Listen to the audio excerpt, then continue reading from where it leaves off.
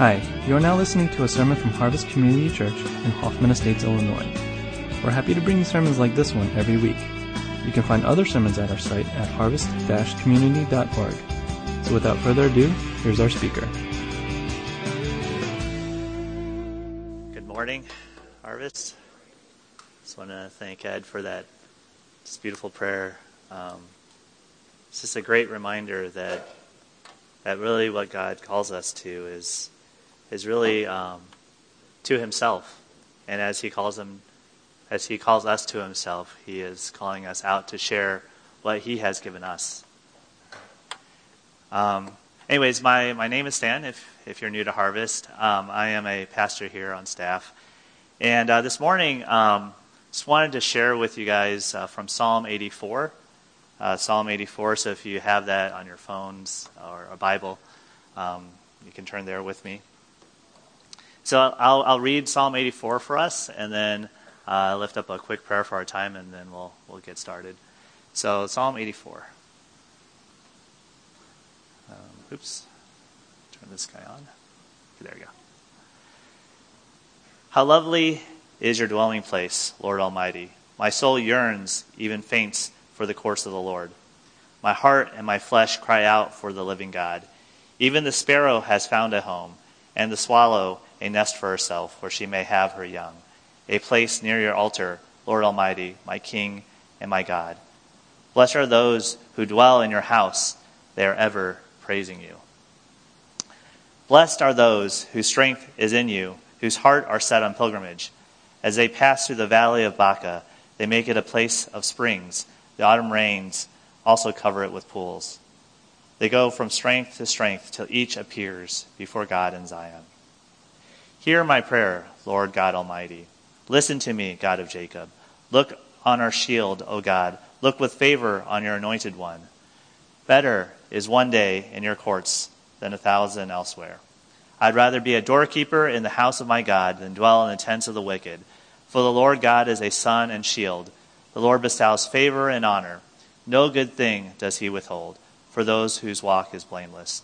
Lord Almighty, blessed is the one who trusts in you. Let me pray. Father, I just want to lift up this time to you. May you speak to us through your words, through this poem, through this psalm.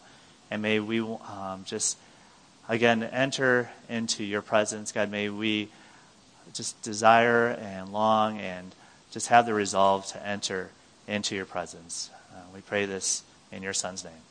Amen. So this morning I'd like to start us off with a question. Have you ever felt truly at home? Just truly at home. And I think for a lot of us, when we think of home, we think of a place where we feel safe, where we feel like we can belong, a place where we can truly be ourselves. For some of us, maybe it's our bedroom or a room in a house, right, where we set up everything that we like it just the way it is, like our desks or our laptop or our computers, maybe a TV. Or maybe it's even our whole house, right, where everything we've done, we've renovated it, we've got the hardwood floors in, we have everything just the way we like it, and it's our place, it's our sanctuary that we go to. And maybe even for some of us in this virtual age, maybe it's even some place online. Some of us may log in and feel, okay, this is the place I truly belong. And to help us think about this feeling of home, there was this actually Super Bowl commercial that I found just very helpful. Some of us may have already thought about this, but it's a Super Bowl commercial, and that from Jason Momoa. So I'm going to play that for us, and then you'll see why it's pretty relevant. Oops. Oh, thank you. What does home mean to me? It's my sanctuary. It's the one place I can let my guard down. It's where I can just kick back and be totally comfortable in my own skin. You know what I'm saying? Rocket Mortgage understands that home is where I can be myself. And that feels pretty darn good. Oh.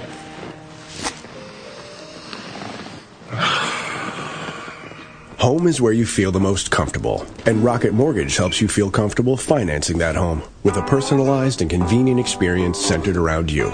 Rocket Mortgage. Push button, get mortgage.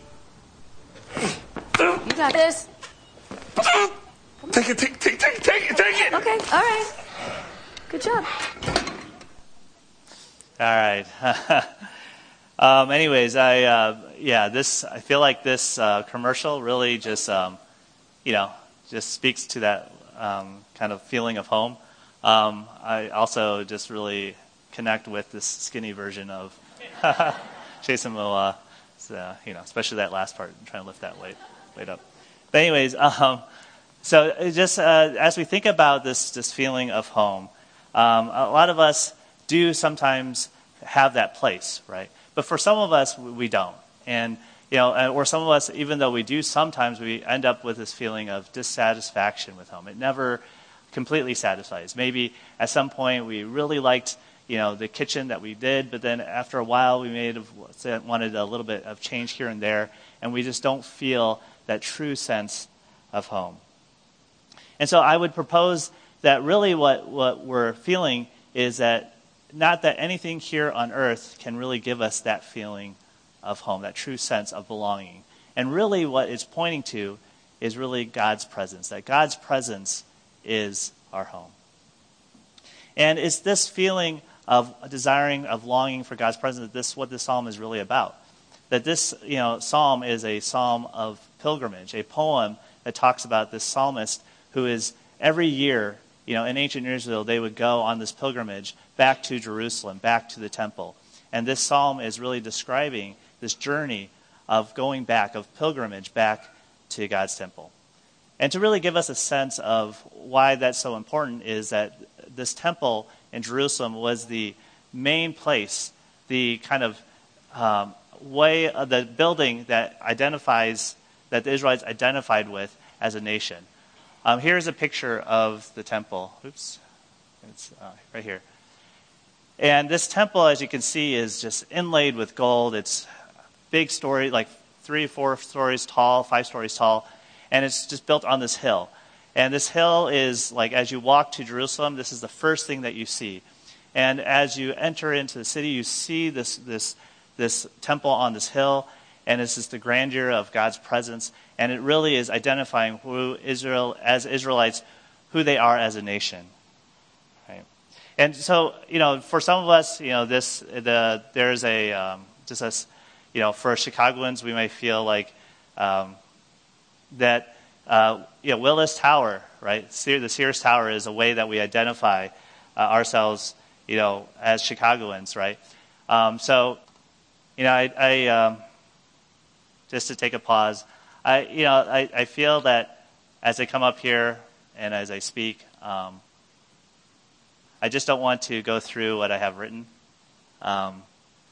It's very strange kind of being up here and having all this prepared and then kind of really wanting to share this with you guys. But for some reason, just feeling a sense God is asking me to pause, even though maybe some of you may feel uncomfortable with this. I also feel a little bit uncomfortable, but really just to pause, listen for his voice. And I just wanted to do that at this time before just trying to get through what I have prepared for you guys. But really, kind of going back to this is just really wanting to show that this temple really represented God's presence. And for the Israelites, that for them, this was really their identity. This is what they longed for. This is where the hotspot of God's presence for their nation. And they traveled every year to go to that place. And so, for us, this psalm is really a journey back to God's presence, a journey capturing the emotions of the psalmist to go back and enter into God's presence. And so really there are 4 steps that this psalmist is taking us through, 4 steps. So the first step is a longing for God's presence, a longing for God's presence. And here, let me read again verses 1 through 4. It reads, How lovely is your dwelling place, Lord Almighty. My soul yearns, even faints, for the courts of the Lord. My heart and my flesh cry out for the living God. Even the sparrow has found a home, and the swallow a nest for herself, where she may have her young. A place near your altar, Lord Almighty, my King and my God. Blessed are those who dwell in your house. They are ever praising you.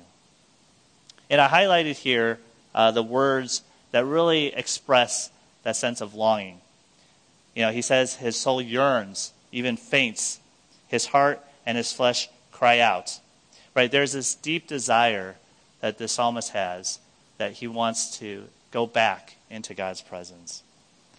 And I don't know if for all of us, but that level of intensity, I don't have that same level of intensity all the time, right? I still sometimes feel that sense of longing, right? But just that how he talks about his heart and his flesh cry out, I feel like a lot of us don't necessarily connect that way. But I do think that a lot of us, we do have this sense that, yes, something sometimes is missing in our life. Sometimes we feel that God's presence is not near, even when we come this morning. And even as I share with you this morning, sometimes I feel the sense that a lot of us, we come here to service and we go through the motions, but we really don't necessarily feel God's presence in this place. And so I want to ask you, do you guys long for God's presence in your life? Right? Do you guys still long for it, even though we don't necessarily always feel it every Sunday here at this place? And I think for some of us, we may be saying yes, but there's something stopping us. There's something that is causing us to, as a barrier, to enter into God's presence. And maybe you feel so far from God right now that you just have this sense of shame, this sense of, I can't go back. Right? And I don't want to minimize that sense of shame. It's very powerful. Right? There's this PhD researcher, her name is Brene Brown, and she has this TED Talk called The Power of Vulnerability. It's a really good TED Talk, and I would just, if you guys have the time to listen to it. But she has this really helpful way of defining shame. She says this. She says, shame is the most powerful master emotion. It's the fear that we're not good enough. That fear that we're not good enough. And this is why I think a lot of us, when we long to go back into God's presence, shame is always kind of right there at the door. That we feel that we're not good enough to enter into God's presence. And I want to say this morning that that's only a half-truth. That really, yes, in some ways we are sinners. Yes, we are not good enough. But the other half of that truth is that God still wants to be with us. That he still wants us, yet even when we were sinners. And anytime I feel this sense of shame, even this morning, like a sense of shame, maybe because I had to pause and as I'm preaching to you guys, I remember this verse. I remember that in 1 John 1:9, if we confess our sins, he is faithful and just and will forgive us our sins and purify us from all unrighteousness. It's not so much about our weaknesses, our sin, our shame, but it's about how God is faithful and just if we turn to him, if we confess to him. And that's the amazing truth, right? That God wants to be with us, even yet in our sin. So it doesn't matter what we've done or how far we've gone. There is always a way back to him, right? And so I wanted to give us that sense of hope, right? Even as we long to go back into his presence, that we don't have to let shame stop us. So that's the first step of the journey. The second step is a resolve for God's presence. A resolve for God's presence. And so we see here in verses 5 through 7, it talks about how the psalmist gives praise about how these pilgrims, they have the strength to go on the pilgrimage. He paints this picture about how they're provided water for their journey, right? They go from pool to pool, strength to strength. And the reason why this is important is because in Israel, it was an arid, dry country, right? Very dry. And here is a picture I shamelessly stole from Pastor Dave's previous sermon. Yeah, he's really good with the PowerPoints. But here you can see that this is just a really dry climate, right? And it's just this wilderness and you just think about this, that people traveled weeks to get from where they lived to Jerusalem, to the temple. And I think here in Chicago, it's hard for us to understand that, right? Because we have rain, we have Lake Michigan where we get a lot of our drinking water. But for the pilgrimage, these pilgrims had to go, I had to make sure that they had enough water for the journey. And this is why it describes the sense of, as they pass through this valley of Baca, a place of springs. The autumn rains also cover it with pools. That this image of going from pool to pool, of God providing the strength, the water, to go on this journey back into God's presence, back to his temple. And I think these are insightful pictures about the resolve that's needed for the journey. That this strength, this resolve that's needed to this journey back to the temple, back to God's presence. So as we think about this resolve, I just wanted to bring up, how many here had made New Year's resolutions? New Year's resolutions, just a show of hands. How many here have made New Year's resolutions? A few of us? All right. It was interesting as I looked on Google, and I don't know how accurate this is, given that the internet, but research has shown that about 25% of people give up on their New Year's resolutions just after the first week. Wow, that's a lot. 25%. And while fewer than 10% of people will maintain their goal till the end of this year. Right? So it's just an interesting thinking about the resolve that people have. And also, just to let you guys know, full transparency, I had a resolution to do 100 sit-ups 3 times a week. And, I was one of that 25% that didn't do it. Although I did try to do it yesterday. I only got to 40 sit-ups. Anyways, but while, yes, we all have this resolve, right, that we want to do things. And I think as Christians, also a lot of times when we resolve to change, to go back to God's presence, we think in terms of resolving to read our Bibles more or praying more. There was a friend that used to come here to Harvest. He used to always say, it's not about Christianing harder, right? Sometimes we think in those terms that we have to Christian harder. But really, I think it's more than just that. And while those things are good, what God is really asking us is a resolve to be still and know that he is God. And I think that thought, that truth of being still before God, really is the beginning of the journey back into God's presence. And the reason why I say this is because a lot of times we are just rushed and hurried in our lives. There's this quote by John Ortberg from his book, The Life You've Always Wanted, Spiritual Disciplines for Ordinary People. And he describes this sense of hurry, this habit of hurry. He says this, he says, again and again, as we pursue spiritual life, we must do battle with hurry. For many of us, the great danger is not that we will renounce our faith. It is that we will become so distracted and rushed and preoccupied that we will settle for a mediocre version of it. We suffer from what has come to be known as hurry sickness. One of the greatest illusions of our day is that hurrying will buy us more time. Hurrying is not just a disordered schedule. Hurrying is a disordered heart. If we have hurry sickness, we are haunted by the fear that there are just not enough hours in the day to do what needs to be done. We will read faster, we'll talk faster, and when listening, nod faster and to encourage the talker to accelerate. We find ourselves chafing whenever we have to wait. At a stoplight, if there are 2 lanes and each one contains 1 car, we find ourselves guessing, based on the year, make, and model of each car, which one will pull away the fastest. And this really just spoke to me, and I don't know if it's speaking to you, but that we live this life of hurry, that we have this hurry sickness. And I think what really spoke to me the most was just this part of the quote: we are haunted by the fear that there are just not enough hours in the day to do what needs to be done. And it's so interesting because, as some of you know, I used to work for Walgreens. I worked there for 13 years.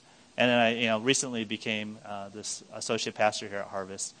And, for some reason I thought that, okay, with corporate life and trying to balance church and everything else, it's just so busy, that I would have, more time to focus on God and on reading and really helping this church out.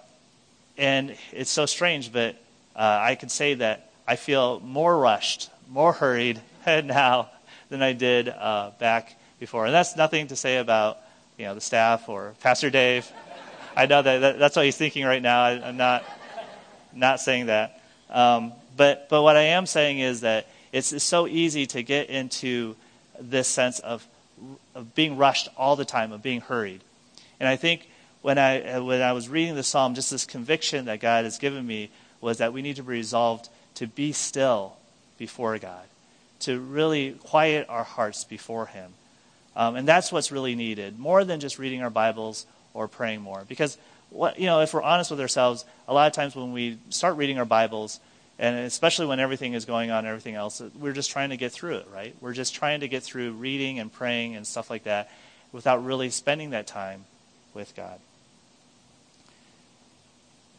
And so what I just want to encourage us with is just being intentional with our time with God, that we sit still before him, waiting for his presence, waiting for him to come, and really having that, practicing that discipline of putting aside our phones, our to-do tasks, all these things, and just being before him, being present before him.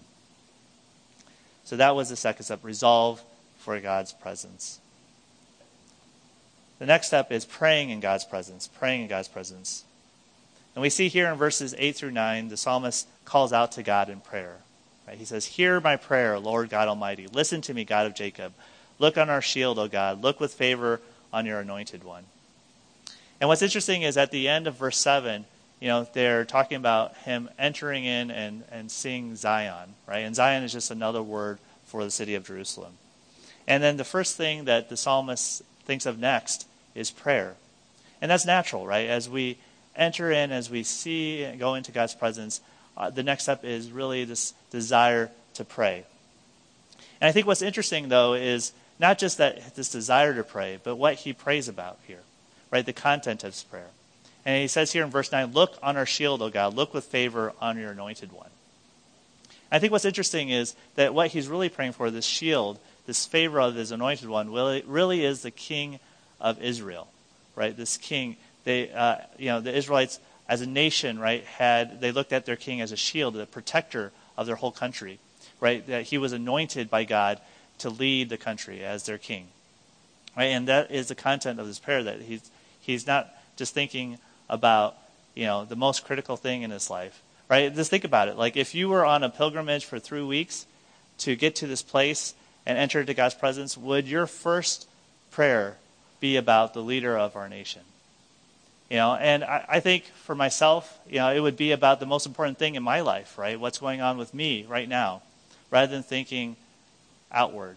And that's the point. It's not that we should be praying for our leaders or anything like that, but it's more about where is our heart directed? Where is the orientation of our hearts?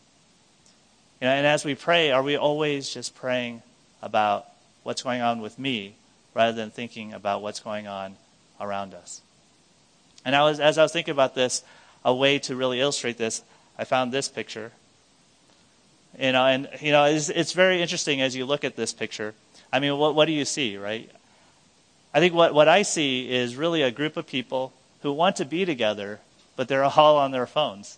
And it's such an interesting dynamic, and maybe for some of us who are a little bit older, we don't understand this. But if you look at your kids or in high school or these college kids, like this is for them. This is hanging out. Also, this picture, you could tell, is like everyone's very pretty and handsome, so it's not so realistic. But I think, in terms of that. But the realism really is in how all these guys are really hanging out, but they're so focused on their phones. And the point of this is not to talk about phones or anything like that, but really a sense of today in our culture, right? Everything is really geared toward what's going on with me. Right? You got Facebook and Twitter and all these other social media. It's all about posting on what's going on with me. There's this orientation of our culture that's focused on ourselves, that's focused on what's going on with me. And then I feel just this sense of conviction that what really God is calling us, even as we pray, is yes, we should pray for ourselves. We should pray for the things that are going on in our lives. But really, he's asking us to look broader, to look outside of our lives, to look for the lives around us, and pray for those that are just sitting even next to us, even today. You know, and that might seem like a big charge for us to do that. But really what the Christian life is about is not just a good life, not just about doing the right things, about praying for other people, praying for our leaders, but it's about a transformed life. And really I believe that prayer is one of the means that God uses to transform our lives. That as we begin in faith and just try to take that step of faith to pray for others, that God, as we pray for others, would transform us into a people that actually cares for others. Right? And I believe as a church, many times we feel like we don't have the sense of connection with each other. And we search for it maybe in our CGs or maybe with the journey groups coming up. But really I believe that a lot of that connection starts with prayer. As we enter into God's presence before him, that we can pray for other people in this church, in our lives. And as we learn to pray, that God would transform us into people that cares for others around us. And so that's that third step of praying in God's presence. Now the fourth and last step is trusting that God's presence is better. And as this is really seen in the last verses here, from verses 10 to 12. And really, you can see here in verses 10 through 12 that there's a series of contrasts, right? We see here that in verse 10, it talks about how one day in God's course is contrasted to 1,000 elsewhere. Or also a doorkeeper in God's house, versus dwelling in the tents of the wicked, right? And here also it says, that God bestows favor and honor as a phrase. But he also says, no good thing does God withhold, which is an interesting way to phrase that, right? And then finally we see here in verse 12 that God, the psalmist is saying that blessed is one who trusts in you. Now if you put it all together, it really begs the question, can we really trust God? Right? Is one day in God's presence better than 1,000 elsewhere? Is it better to be a doorkeeper in the house of God than to dwell in the tents of the wicked? Does God really not withhold any good thing from us? And I think if we're honest with ourselves, right, there are days where we don't think that God is better, right? That there are days where it's hard to really believe and trust that it is one day in God's courts is better than 1,000 elsewhere. Right? We don't believe that it's better to be a doorkeeper in God's house than dwell in the tents of the wicked. We don't believe that God doesn't withhold any good thing from us. There are days or seasons that it's really tough to trust God. But I think he really wants us to wrestle with that question, do we really trust him? Do we really trust him? And it's not an easy question to answer, and each of us has to answer that question for ourselves. But for those of us that do trust him, and we know deep down in our bones that we can trust him, we trust him not because of the things that he has given us, right? But because he himself is good and we've tasted his goodness. Now, in order for us to kind of understand that for us, I think that's for us that haven't tasted his goodness in a while, that haven't really thought about, can we really trust him? I was trying to think of a way to just really illustrate this to help us think about these things. Something that is every day that we kind of interact with. And so the best thing I could come up with is this. It's you'll see. Hopefully this will connect. But really, McDonald's fries, right? So the reason why I say this is because what's interesting thing about McDonald's fries is that, one, they taste pretty good. I'm not one to. I think there are other fries that are somewhat better, like Chick-fil-A fries. I really love Chick-fil-A fries, but the quality of McDonald's fries, I think there's a certain taste to them that we all love, that we all kind of enjoy. I can't remember anyone here, and maybe you'll talk to me afterwards, but I don't know anyone here that doesn't like McDonald's fries. And the second thing that's amazing about McDonald's fries is that no matter where you go, that these fries always taste the same. Now, that could point to something bad about the fries, but the amazing thing is, like, I've tasted them in Italy, I've tasted them in Taiwan, I've tasted them all over, this country. And no matter where you go, McDonald's fries always taste the same. Now, what does that say? So I think what's so interesting about this is that when you go to McDonald's and you get their fries, you trust that the fries are going to taste the same way every time, right? And there's this level of trust, not that you have with the fries, but probably you have with McDonald's, that you can go and trust their brand, right? And you trust them because you've tasted their fries and you've tasted their goodness, if you will, right? Multiple times in multiple ways in many different places. And I think the same thing is true with God. We trust God because we've tasted his goodness and have multiple consistent encounters with his goodness. Right? We can trust that God is good because of the goodness that we've tasted in his presence with him. And even though McDonald's fries are not, as good as God's presence, and God's presence is infinitely greater, I think as we think about this, that if we can trust McDonald's, we can definitely trust God. Hopefully that will stick with you for the rest of this week as you pass McDonald's. But really, ultimately, this is why the psalmist ends this psalm this way, right? That he is ending the psalm with this question of trust. Do we trust God? As we desire to enter back into his presence, as some of us maybe have this longing back into his presence, as we try to resolve to spend, to create space for God in our lives, and as we even pray to him, asking him to transform our hearts so that we may be able to love others, I think ultimately, out of all of this, it's really about trusting God. Do we trust him? Do we trust that one day in his courts is better than 1,000 elsewhere? And so I'd just like to end with this thought, that we're all on a journey, or we all are on this journey trying to follow after Jesus, trying to really go back into God's presence. And I don't know for some of us here, but maybe for some of us, it's been a long time since we've really felt his goodness, since we've really entered into his presence. But I just wanted to give you this encouragement that God is good, that it is worth it to enter into his presence, to keep coming back, desiring, even if for whatever reason things are holding us back, the circumstance of our life is holding us down, it's worth it. It's worth going back. And that as we turn back to God, as we desire to taste his goodness, I believe God is faithful, and that God will change our hearts, soften them, so that we may be able to see him again. I get the sense that for a lot of us, we've had times in our lives where we've experienced and encountered God in amazing ways. That for a lot of us, whether it was in college or just out of college, we've had those moments where we've experienced and seen him do amazing things in our own lives and the lives of others. But for a lot of us now, that we're in this place where it's not happening anymore, that we just don't see God the way we used to.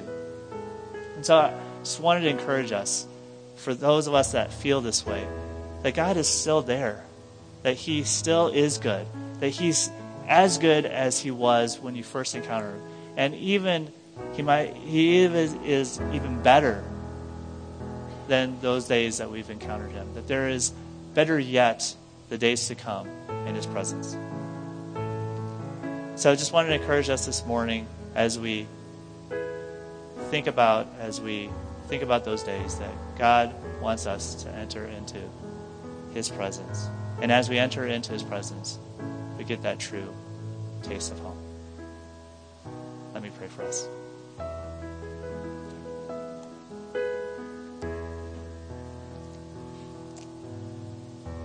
Father, we come before you, and we just ask that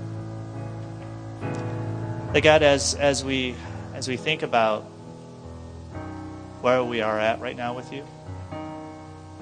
God, I pray that you would soften our hearts. God, that you would soften the hardness that we have grown accustomed to, the hardness that we feel when, even when we come into this place. God, just sometimes going through the motions, just, waiting for the service to just be done. God, may you help us to be present now with you, that you would give us the sense that you are near, God, because you are. And God, that you are there wanting to hold us, to bring us home to you. So God, may you do this work in our hearts right now. May we spend this time just sitting at your feet and enjoying your presence. Thank you that you are a God who is faithful and just and will forgive us of our sins and cleanse us from all unrighteousness. And we pray this in your Son's name. Amen. Father, Lord, help us to be still and know that you are Lord. Father, we trust that your Spirit is moving even now, even in the sometimes uncomfortable silences that we feel during the day or in our lives. God, you are still at work, and we trust you. So God, may you this week help us to trust you even more. Help us trust you with our families, with our kids, with our work, with our lives. All of ourselves, help us trust in you. So God, we ask this. In your name we pray. Amen.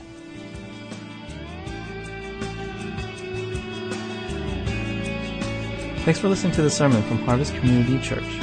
If you would like more information or have any questions or comments, check out our website at harvest-community.org. Thanks for listening.